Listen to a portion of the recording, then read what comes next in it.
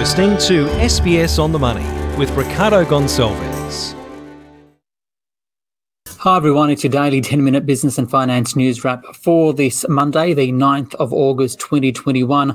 Later, credit card debt staying at around $20 billion here in Australia, what you can do about it. But first, profit reporting season has well and truly kicked off as of today, and shareholders can expect some big numbers. We heard from Suncorp today, the insurer and banking organisation, posting a $1 billion operating cash profit. Dividends, that's the interesting thing, 40 cent per share, but it's also paying an 8 cent per share special dividend, and there'll be a $250 million on-market share buyback. This on a day where the share market ended flat, the S&P ASX 200, 7,538. For more on all of that, I spoke earlier with James Rosenberg from ELC Value. James, profit reporting season really kicking off today. What kind of numbers are you expecting? Across the board, it should be a big recovery in earnings, Ricardo. We're looking for a recovery of around 25.7% on what companies reported for the 6 months to December. Now, most of that is going to come in the mining stocks. We saw Rio last week, for example, report earnings increase of 156%. Financials, particularly the banks, should do well. So it should be a very good reporting season, and it should completely wipe out the declines in earnings from last year.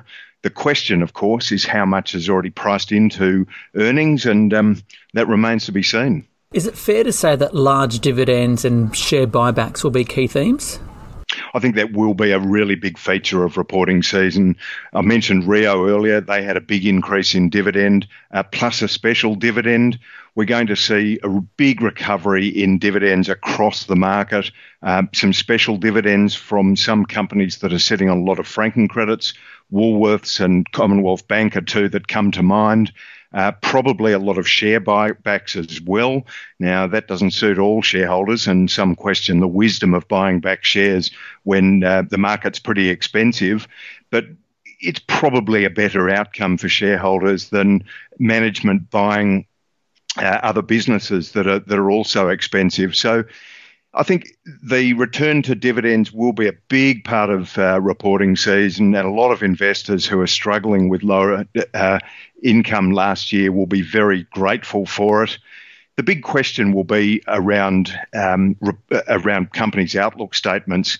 Understandably, companies will probably be a little bit reluctant to give too much guidance. Of course, the lockdown won't really affect earnings because it only came into effect in the last week of June. But now that it's been, particularly in Sydney, for a couple of months now, I think management are going to find it a bit of a struggle to provide too much guidance. I think one good example today is Suncorp, $250 million buyback. It's announced, and on top of a 40 cent per share dividend, an 8 cent per share special dividend. So given that we're seeing these sorts of things, what does it say about where the market is at? And are these companies just sitting on a lot of cash now? Well, it's exactly what it says. It says that the economy's returned to very robust growth, at least in the end of the last financial year, and that they're awash with cash. The question is what's the best outcome for shareholders. And you look at Suncorp, it's a combination of an increase in dividends just below pre-COVID level, but picked up ahead of that with a special dividend and an on-market buyback of about $250 million. And it suggests that the economy is strong. It suggests that balance sheets are in very good shape, but also that companies are a little bit reluctant to go shopping for merger and takeover activity. What about these latest lockdowns? You mentioned they won't necessarily impact the numbers now, but may impact forward guidance or outlooks, right? Particularly in Sydney. How is that being reflected in commentary? Because we did hear from Transurban today and Brickworks. Well, they're two companies that have reported or pre-reported today and said that the effect has been detrimental to their business. Transurban is losing about $33 million a week in revenue, 16 to 18 million of that is in Sydney alone. Brickworks, of course, has had to suspend a lot of operations, and their production is about 50% of pre-lockdown levels. So pretty significant impact for a lot of companies. And I think we're going to see quite a lot more of that over the next few weeks of reporting season. The question will be how long a lockdown is going to go. And of course, management aren't able to give any guidance on that, but how they're going to be able to manage it. Can they put their business on care and maintenance? Can they cut a lot of costs out of it? And what the effect of that is.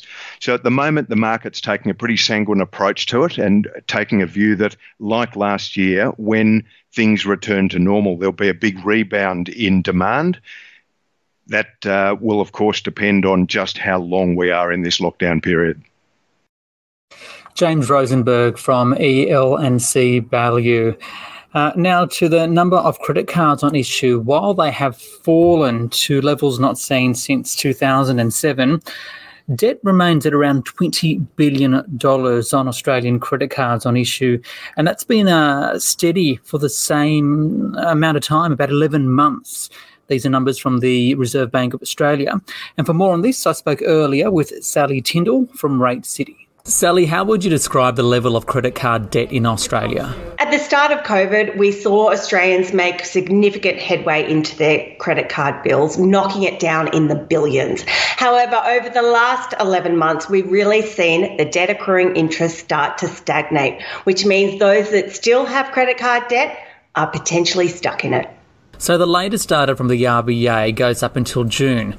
We've only seen the real harsher restrictions and lockdowns, particularly in Sydney, in July. So is there a real concern that credit card debt could actually worsen, even though it's just remained steady for quite some time? Well, that's right. Next month's data will show us how Australians are using their credit cards in lockdown. And the real fear is that some people who are in a tight spot financially have reached for the credit card instead of picking up the phone and asking for help from service providers. So what can consumers do about their credit card debt? If you are struggling to make ends meet, pick up the phone and ask for help instead of reaching for the credit card. The government has fairly comprehensive support packages in place. Banks are offering loan deferrals in interest rate reductions, and service providers have hardship programs to help you get through the next couple of months. Sally Tyndall there from Rate City. Don't forget you can listen to this as a podcast on the Apple Podcasts app, Spotify, or the SBS Radio app. This SBS On The Money podcast is provided for informational purposes only. The content on this podcast should not be understood as constituting advice or a recommendation. It is not personal advice and does not consider your personal circumstances or objectives. You should contact a licensed professional before making any financial decision.